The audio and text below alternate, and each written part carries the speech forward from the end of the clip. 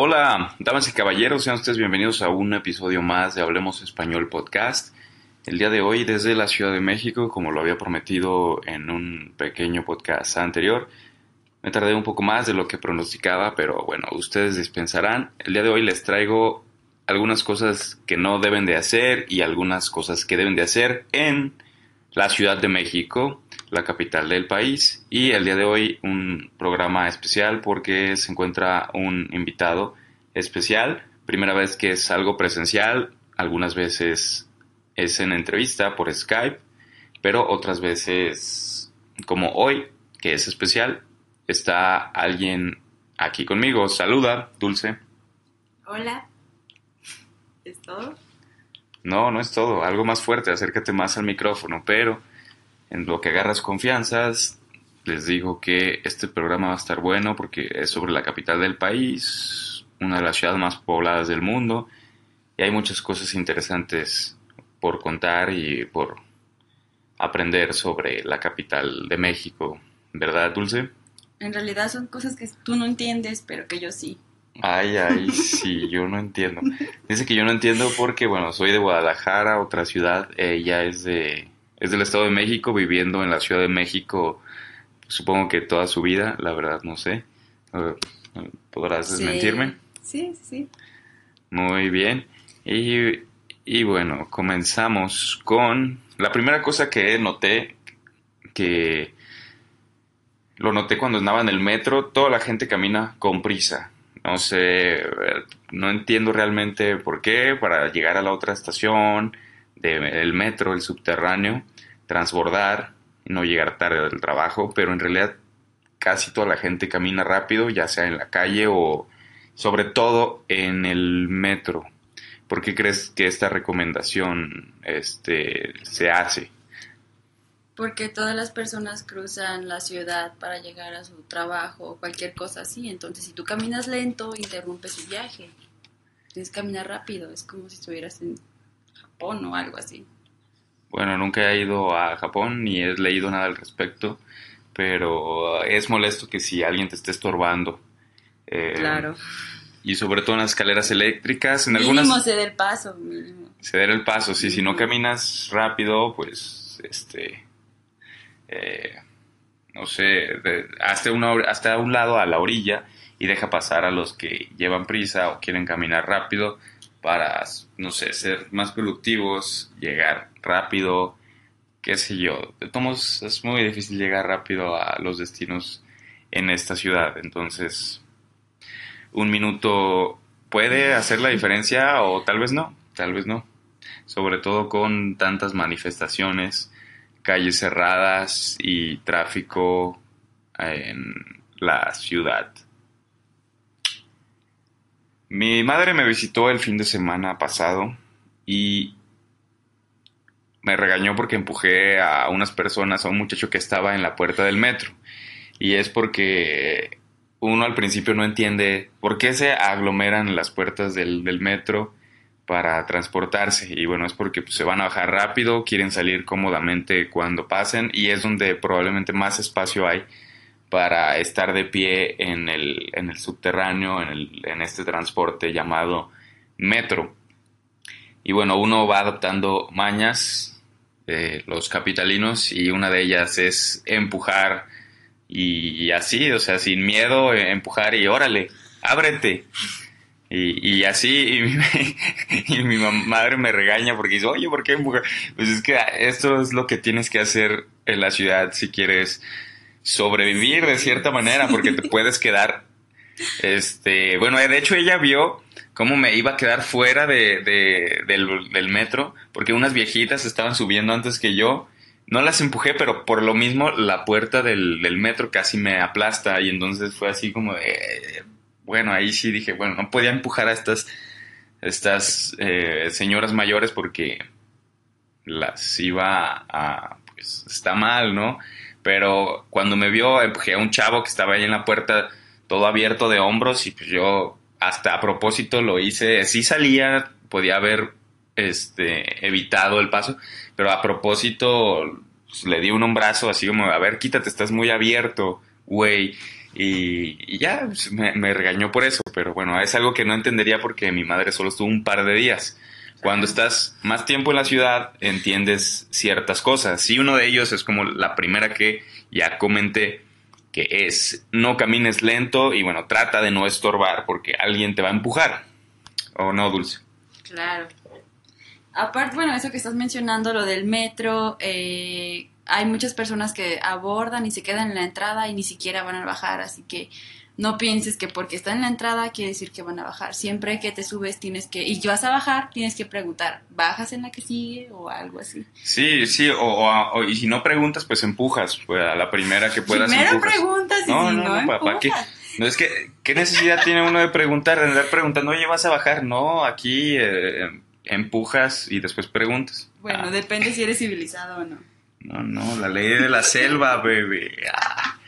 Bueno, pasamos al siguiente punto donde, bueno, uno llega aquí con la paranoia a la ciudad de que te van a robar, te van a asaltar y que es muy peligroso y bla, bla, bla. La verdad que sí, dependiendo de dónde te muevas, pero pues un consejo que no está de más es no camines mientras escribes en tu celular. A lo mucho, pues bueno, mejor mandas mensajes de audio si estás en pues, programas de mensajería instantánea como WhatsApp, que es el que más se usa en México, tal vez en el mundo, no lo sé, bueno, al menos en Asia, no. Pero este consejo es pues, no camines distraído porque hay muchas cosas de las cuales te debes de cuidar mientras andas en las calles. Bueno, una de ellas, no quiero decir que sea como muy común, pero bueno, te pueden arrebatar el celular, ya sea alguien corriendo, en moto o X, eso es por tu celular. La otra es, hay demasiados carros y no son muy civilizados al manejar, dan vuelta cuando quieren, como Claro. pueden, y realmente no hay una amabilidad en los conductores de autos sobre el peatón. Tal vez en algunas zonas muy, muy pequeñas, pero aún así no es garantía de que les van a dar el paso. Entonces pongan atención sobre dónde están caminando, sobre todo en calles concurridas por otras personas y claro, por carros, que es, pues bueno, un gran porcentaje de esta ciudad llena de automóviles y autos estacionados. ¿Alguna cosa que agregar sobre este apartado, Dulce, sobre el Solo celular? confirmando, no solo es el celular, o sea, más bien estar alerta. Más bien el punto sería no dejar que el celular te distraiga demasiado, entonces es estar alerta a todo, no solamente porque te roben, sino como tú mencionas, que te puedan atropellar o algo así, o sea, te puede pasar en cualquier lado, hasta en las mejores zonas. Sí, en las mejores zonas como Polanco y Santa Fe Sí, y claro, todo, aunque sobre todo. sí, personas que manejen mal donde quiera va a haber. La verdad no es una cultura en México muy grande como lo que es desde Estados Unidos, al menos que me han platicado, donde un letrero de stop significa algo. Realmente Claro, significa detente, ve que no simplemente venga la nadie más. velocidad aquí, o O la sea, velocidad, o los letreros de velocidad de 45 kilómetros por hora y 15 en un estacionamiento. Nunca nadie cumple esos límites de claro, sí, velocidad. falta mencionar, o sea, y también los semáforos, está la alerta porque ningún semáforo nada van a respetar, entonces tienes que Mm. fijarte en todo. Sí, sí, sí, sobre todo eso. El otro día casi me atropellan y la verdad esta ciudad te llena de estrés. Cuando tú estás esperando el verde del foquito del monito peatonal para cruzar, Sí. esperas el verde, ¡tin! En cuanto se pone, pero todavía los güeyes de los carros se siguen pasando. Entonces nada más te queda desquitarte con un chinga tu madre, güey, ¿para qué te pasas?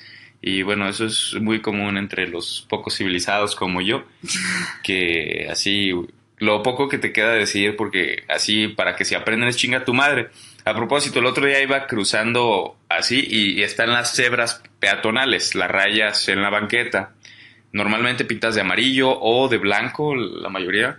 Está en el pavimento, no está en Ajá, la banqueta. están, bueno, en el pavimento, perdón, corrijo, en el pavimento para cruzar una acera o una avenida, una calle, están esas cebras de cruce peatonal. Ahí ves dónde están y bueno, está una avenida importante, paralela, y los coches dan vuelta a la derecha. La mayoría no te da el paso en esas vueltas. Si pueden, te van a pasar. Entonces vas pasando, vas pasando, vas pasando. Y el otro día un güey así, valiéndole madres de que yo iba pegadito al otro carro que iba atrás, echó el carro y le digo, ahí te encargo las cebras peatonales. Y me dijo nomás, o sea, cállate. Y yo así me quedé enchilado porque ya no le pude decir nada más. Y no fue tan rápido como para darle un bofetón a la puerta. Y bueno, no le estoy diciendo que ustedes hagan esto, pero, o sea, que no se pasen porque no les van a dar el paso realmente. Los Sí. mexicanos en coche no somos amables, El por asunto es que desgracia. el amarillo del semáforo significa corre más rápido. Nada más. No significa Es... prevención detente. No, significa corre más rápido sin importar que ya vaya a pasar gente. Sí, entonces, si vienen manejando ustedes, espérense un poco antes de que el verde inicie y también, si, sobre todo, si van manejando, espérense un poco porque siempre hay aprovechados, ¿cómo se dice? Cafres. ¿Oportunistas? Sí, No. sí, pero cafres Coloquial. al volante, Ok. coloquialmente llamados cafres al volante, gandallas, que significa que se van a aprovechar de las oportunidades que tengan para tener 10 segundos, 2 minutos de tiempo para llegar a su destino. Hay veces, aunque en el semáforo siguiente ya están detenidos, ya está la cola, se pasan el semáforo o se quedan en medio simplemente porque creen que van a llegar más rápido. No hay cultura vial en México. Y bueno, no estamos hablando de cultura vial, estamos hablando de las cosas que, bueno, tienen que saber. Y eso era, bueno, estar alerta en las calles, porque o los atropellan, los chocan, o los ajeran, como ya he mencionado en otros podcasts, la palabra del verbo ajerar, que es como buscar pleito. ¿Qué nos puedes decir sobre la comida en la Ciudad de México, Dulce? Algunos dicen que es sobre las mejores del mundo, sobre las mejores de la nación, porque centraliza comidas de todos los lugares, del norte, del sur, occidente y bla, bla, bla. Mucha gente se viene a vivir acá y abre sus lugares de comida. Entonces, ¿qué nos puedes decir sobre la comida de acá, de todo eso? Bueno, en cuanto a negocio, cualquier cosa de comida es muy socorrida y lo que no debes de confiar es en los negocios locales, de mercados o así, aunque tenga mucha gente, o sea, puede ser que no laven bien las cosas, es mejor en un lugar que sea más reconocido o algo así, no arriesgarte, sobre todo en los lugares que son más baratos. Digo, has conocido los tacos de canasta y todo eso, ¿no? De hecho, sí, eso es muy cierto. Necesitas tener un buen sistema digestivo para la Ciudad de Claro. México. Eh, si sobrevives a la comida callejera de México, te harás más fuerte y tu estómago puede comer después cualquier cosa, pero para los extranjeros no está muy recomendado eso. No, si es tu primer día y tienes que comer forzosamente, tómate algo antes de, y si es tu única opción, si no, evítalo y busca Sí, lugares que sean evitan confiables. comida callejera, o sea, y barata, que realmente aquí encuentras cosas muy baratas. Especifica que es callejero.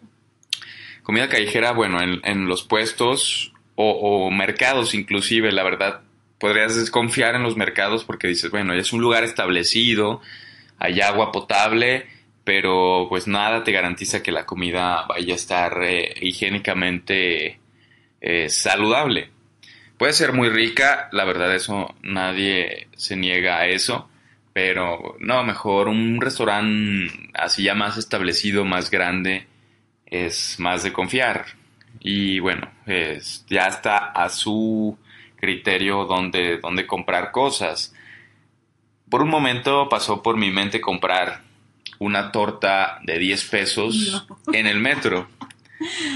En un metro que me estuve, en una colonia que me estuve quedando provisionalmente en la ciudad, en lo que agarraba un departamento más bonito, una colonia popular, o sea, de gente con poco presupuesto, una zona barata, o no sé cómo adjetivizarla, pero bueno, una estación barata, donde está la raza, la banda, la gente obrera, sin muchos recursos, y bueno, ahí hay tortas que son, bueno, ¿Qué son las tortas? Son lonches en Guadalajara, tortas acá, baguettes en París. No es como un baguette, pero no es nada elegante, es un pan de harina llamado bolillo o virote con múltiples ingredientes. En 10 pesos y grande. Lo que quiere decir que con 10 pesos te puedes satisfacer, llenar y tener un desayuno completo. No nutritivo, pero sí completo. Y bueno, por 10 pesos se me hizo muy barato, muy barato. Y por ese precio me llamó, pero dije, bueno, no me puedo arriesgar a la calidad No. de los ingredientes, del que prepara, del que las vende. Entonces, pues no lo hice. Y digo, hay muchas personas que sí le comprarán porque si no, no las vendiera en ese precio. Claro. Y pues dije, wow, o sea, 10 pesos por un desayuno, lo que viene siendo que 50 centavos de dólar. Claro. Por 50 centavos de dólar, pues ya tienes un desayuno sin bebida, pero pues ya es un desayuno. La verdad, ahorita no sé cuánto cueste un desayuno por más barato en los Estados Unidos, pero no se compara a los 50 centavos que pueden comer acá en la Ciudad de México en las calles. Sí, hay guaraches, hay puestos de muchas cosas que por 10, 15, 20 pesos pueden satisfacer su necesidad calórica al menos y pues pueden probar lo que es las cosas mexicanas bajo su propio riesgo. Continuando en la comida. Continuando por la comida, podemos pues, ver que no pidas salsa de la que pica. Realmente lo que pica y lo que no pica puede ser para algunas personas relativo. Hay unas personas que van a agarrar el chile que pica en salsa y se lo van a tomar como si fuera agua. Y hay unas personas que con poquita salsa de la que no pica, pues tienen para ponerle poquita y todo depende, pero ustedes amigos extranjeros siempre pregunten. Creo que ya en alguno podcast les había dicho eso, que bueno, la mentira más grande que un mexicano les podrá decir es, no pica, güey. No, pero yo creo que lo correcto no es preguntar, sino más bien, o sea, sí pedirla que no pica y probarla. Porque te pueden decir, no pica, pero realmente sí pica. Sí, antes de que le pongan a sus alimentos la salsa, Poquito. Pónganlo en el dedo, o en su palma de la mano, o no sé, donde quieran ponerlo para probar una gota de esa salsa y ver si no les lastima la lengua. Y bueno, ya comentamos que no hay que estar distraído, siempre poner atención en todo, porque lo crean o no, un nativo, quiero decir, persona que viva ya en la Ciudad de México, que los quiera chingar, o sea, fregar, robar, aprovecharse de ustedes, se va a identificar. ¿Cómo identificar a un extranjero? Bueno, anda lento, anda distraído y anda sonriente. La gente de aquí no sonríe, sí, es mal encarada, anda por ahí por la vida creyendo que todo el mundo se lo va a chingar, ¿sí o no, Dulce? Sí, claro. Entonces, pues sí hay que poner atención y hay que aparentar un poquito. Y por favor, no se traigan sus camisas hawaianas y sus bermudas acá para decir soy turista. No solo eso, sino que si van a preguntarle a alguien, no le pregunten a cualquier persona, o sea, pregúntenle a un policía. No confíen en los policías solamente para preguntar direcciones, pero sí témanle a los policías, es de mucho temer, o sea, créanme. Y pues no pregunten a cualquier persona porque van a saber tan solo si tienen otro acento o si tienen una forma de hablar rara o diferente, o si simplemente parece que no conocen de plano nada, los van a llevar a cualquier lugar donde puedan robarles fácilmente. Entonces, no pregunten a cualquiera, con eso basta, no es necesario que se vistan diferente. Bueno, era un consejo de provincia. De provincia quiere decir que, bueno, vives fuera de la capital del país. Eso. Así nos llaman muchos capitalinos a los de otros estados, nos llaman provincianos. Y sí, por ahí antes llegaban muchas historias de los taxis que, bueno, por un lado, si te ven de otro lado, te ven turista y eso, te van a cobrar más. El taxímetro la mayoría de las veces no lo ponen, entonces cobran la tarifa que ellos quieran. Y dicen, no, este güey viene de fuera, trae dólares, entonces voy a aprovechar, inclusive de otros estados, muchas veces pues, te quieren ver la cara de turista y te cobran más. Afortunadamente ya hay Uber, funciona bien y otras Sí, aplicaciones es mejor parecidas Uber. y es mejor para la ciudad, una tarifa establecida y bueno, que además un Bueno, no coche más estás cómodo. pagado, está Uber y Cabify, o sea, tampoco te cierres. Hay varias opciones. No, no, dije otras Bueno, aplicaciones. claro, Y pues otro consejo más. súper importante. Yo, otro consejo que dice en una guía que estoy siguiendo aquí de guión, dice, no faltes al respeto. Y fue lo primero que les dije. Desestrésense con chingas a tu madre, güey, ¿por qué no dejas pasar? Todo depende si ustedes se quieran afletar el tiro Claro. con alguien. Si están acá como que deseosos de buscar pleito, pues sí, güey. O sea, ¿qué te pasa, güey? Chingas a tu madre y como quieras y bla, bla, bla. Pero bueno, ustedes turistas o visitantes no busquen pleito, no falten al respeto, porque bueno, es conocido porque Pero está hablando de lugares. porque bueno, cualquier chilango te puede partir tu madre, así en pocas palabras. Mínimo te puede partir la madre porque ahora, o sea, esos valores, como lo llaman, ya se perdieron. Ahora ya no es partir la madre. O sea, si ves a un chilango que es de una zona de clase social baja, no te va a partir la madre. O sea, simplemente te va a quitar todo lo que traigas, te va a dejar tirado vivo o muerto, no importa. O sea, hay que tener cuidado con quién te metes.